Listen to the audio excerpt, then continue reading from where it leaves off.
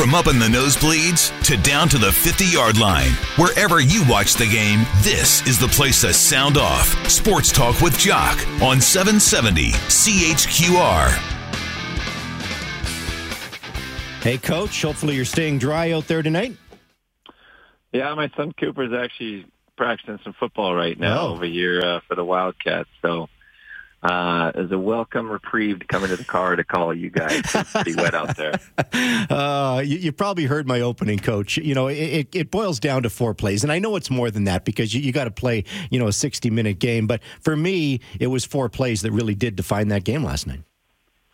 For us, yeah. I mean, you'd think if you could have a different outcome on one of those 4, you'd have a good chance. But I'm sure Winnipeg's saying the same thing on their side. Well, if we could have 4 more plays of doing something better. Mm-hmm. They were big mistakes. So I thought, I honestly think we outplayed them, but we also made the major mistakes where they played very conservative, checked the ball down, tried not to make a mistake, and they forced us into making mistakes. So sometimes, just playing simple football is enough to win. You take away the positives, and the positives were, your team only took 2 penalties last night, so that's a major correction. That was good. You lose the time of possession, obviously, in that football game. That's not so good. Defensively, though, for the second straight week, you don't give up an offensive touchdown. So defensively, there were some nice positives again last night. There were, a lot of times when I think our defense, honestly, is in that mode right now where we're tackling well. We know if we don't give them something big, we got a good chance to stop them, that they're not going to be as consistent. The other negative, though, is we don't necessarily change field position. We don't make big plays. Early in the year, we were giving up more big plays. We were also making big plays, but you can't fault the defense at all. They were playing hard, tackling. Fine. I think Matt Nichol was just kind of in that mode where, I'm not sure exactly what I'm seeing. Let me just give it to Andrew here on a check down. And like I said, I think we played well enough to win, but we also were the team that made the most mistakes and had some bad football. Okay, I've got to ask you the questions about, Janarian Grant, and, he makes his CFL debut. And first of all, how much did you know about the player coming in?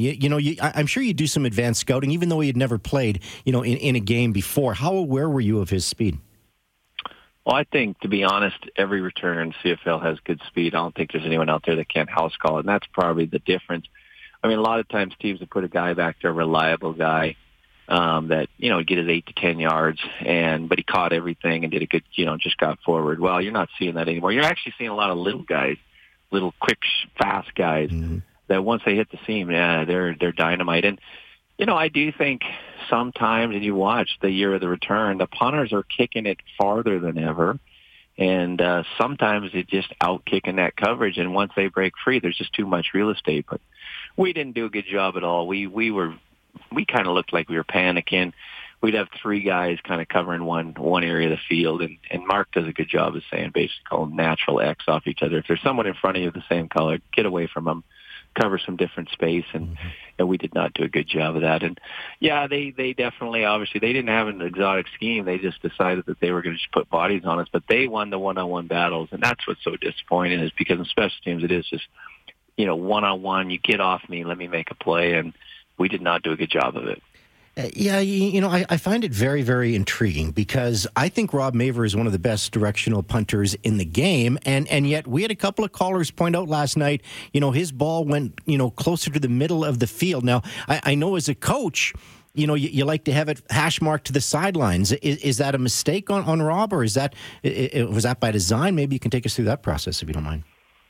Well, I had a good chat with Rob. I want to make sure, none of us are going to have perfect games. None of us. We're always going to be looking to improve. And I agree that I think Rob is as good as anyone in this league. I really do.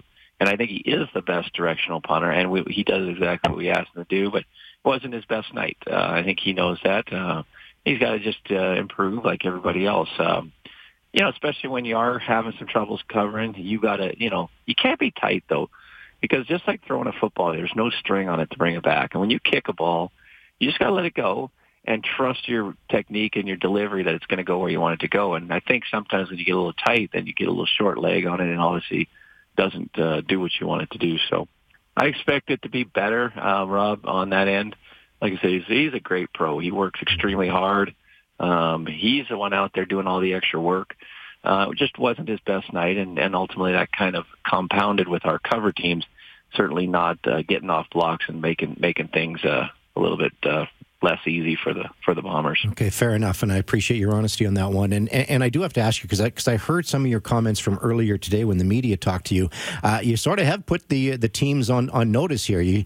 Everybody's got to be better, and that was the message you gave earlier today. Yeah, I'm not trying to scare anybody, but we live in the business of results, and all of us, coaches and players. And when you got things that aren't going your way, you're going to try to find players that make you better, and you got to make sure you have reliable guys that make good decisions too. So, not singling anyone out, but I would hope everyone understands that it's like a third string quarterback. If you're a special teams player, you have basically, your job is precarious anyway. You're not a starter. So your job's precarious. So you got to go out there and make sure if you ever get a chance to do it your best, because they're always looking to replace you. And we have some guys on special teams. They know that's their job, and then just not getting the job done. So we know part of it is we're decimated with injuries. So is everyone else. But I don't believe, obviously, we've got the same level of special teamer out there. But that's just an excuse. So we've got to make sure that the guys that we got out there committed, doing the things right, and playing off each other and getting the job done. Coach, again, I hate to single out, individuals, especially young individuals, but Richard Sindani, he took a little bit of heat last night on our post-game show, and of course, he's had a couple of games that have maybe bit him in the butt a little bit. What do you say to a young player like that? Because I'm sure he feels awful. To be honest, I didn't put any blame on that last play on him. He's trying to make a play. There could be, obviously maybe he snares it, but you just don't know. It's one play. I thought he played a good game. I thought he blocked well. I thought he ran his routes with conviction. I think, though, he could have throttled in the hole, and I think Nick could have made a better pass. So I think there could have been, we could have done a better job, but I'm not going to give him any heat. He's still very raw. He's very new to the game. He's still learning. He's not Bresk. I mean, let's be honest. He was our best Canadian and a guy that I think could press anybody on our team for best receiver. Richie's growing, though, and I think the more he plays, the better he'll get. And he's always been reliable, and he's willing to learn from his mistakes. I don't think that was a mistake, though. Okay. It was just a ball that was kind of high and away. He could have caught it maybe, but the worst thing happened. He got his mitts on it, and up it went, and obviously they're in zone, and they snare the ball. So it was unfortunate. I mean, I definitely, look at that and hope that we could at least get an incompletion. I think we should have had a completion, so it's kind of a group effort there. Fair enough. The one position you just can't keep healthy this year is the running back position. And we heard your comments last night with Mark Steven in the dressing room. Boy, when you told me it was another Achilles injury, and I just my heart sank, and I feel so bad for the kid. After coming back from the blown Achilles in the West final, and now Ramar is gone again for the season, and that I'm sure that the whole dressing room sort of sunk when they knew that was coming down. Yeah, I don't know how much the guys knew during the game. I mean, I knew it was a pretty serious injury when you hobble off like that.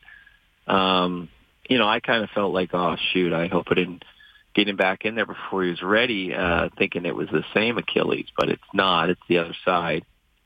I spoke with our doctors on. There's really no reason that it's why, but sometimes these things happen. If you remember a guy named Max Caron that played for us, I mean, I just remember him crying on the field when the second one popped, because those guys know when the first one goes, they're like, "What happened?" When the second one goes, they know, and they know it's a devastating injury, and it was very disappointing. I didn't know what to say to Romar after the game. I was disappointed for the loss, but I mean, there's more than that for him. And I know his wife's up here in town, and I'm hoping that he stays around the team. He's a very positive, hardworking man that's a good influence on our team, and he's a good teammate. So we'll miss him, but we'll have to adjust and see who else we can get in there. So you do have Don Jackson, I believe, coming off the 6-game injured list, from a concussion protocol, and he obviously has carried the rock for this team before. And, getting him back, obviously, it's going to hopefully solidify that position, because that has been a tough position to keep healthy, isn't it?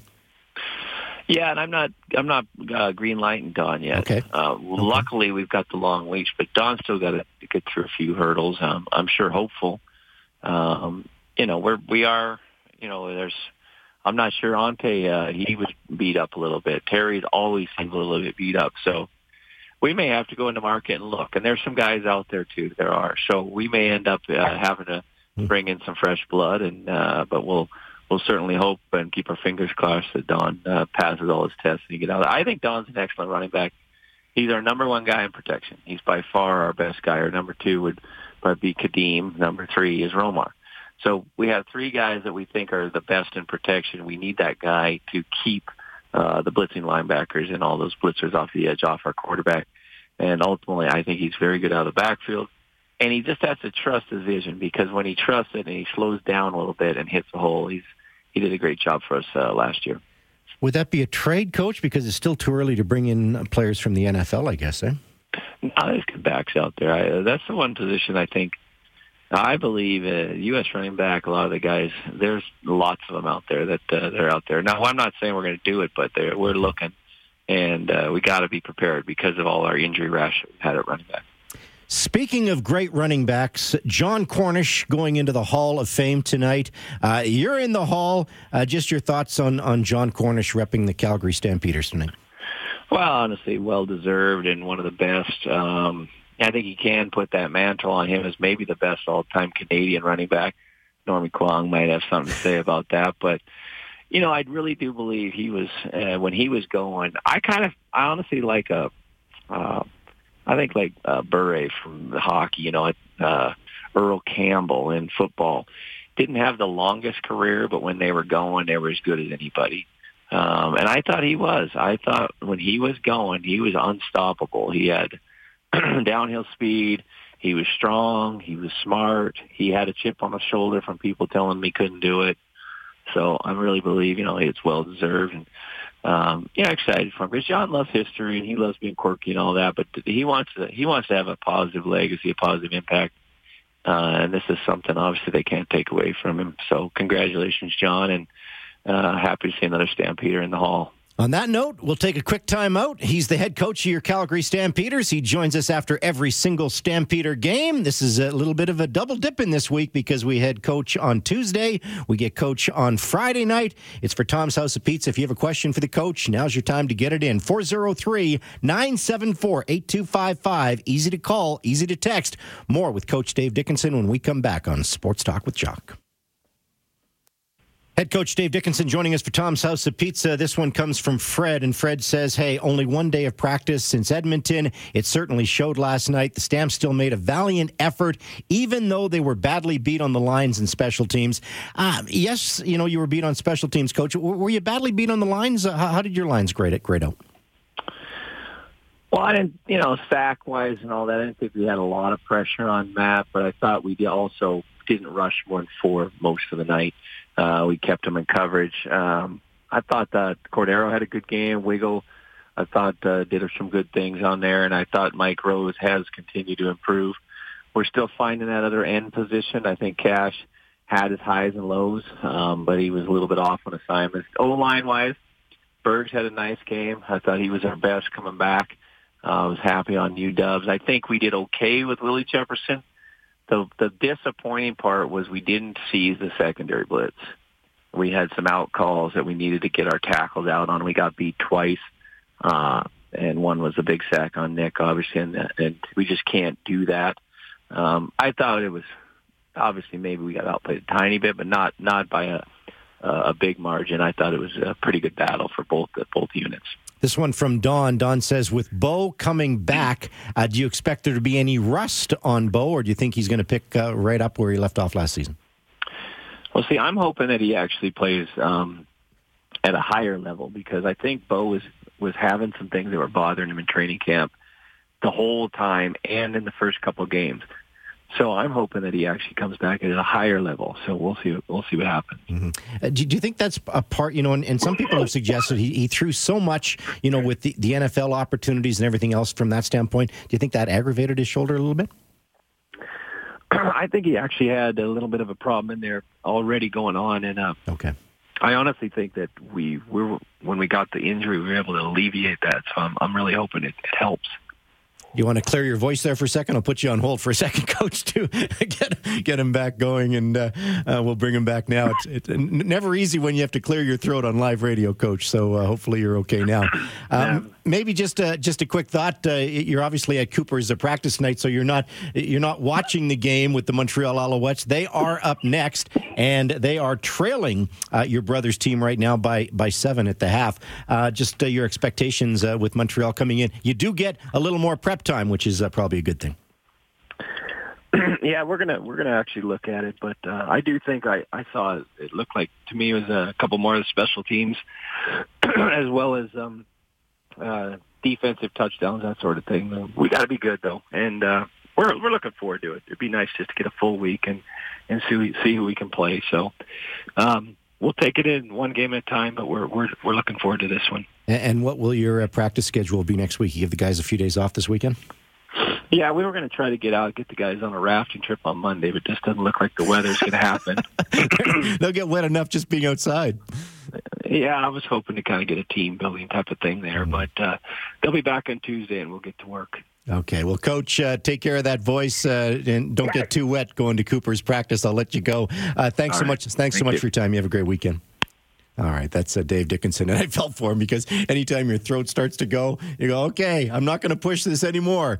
And we do appreciate the time that we spend with Dave Dickinson for Tom's House of Pizza. Of course, he joins us after every single Stampeder game. If you want to talk about what he had to say, well, you can, weigh in, 403-974-8255. But we got back-to-back CFL guests because from Dave Dickinson, we're next going to go to our CFL insider, Glenn Suter. He's in Edmonton, getting ready for the Eskimo game tonight.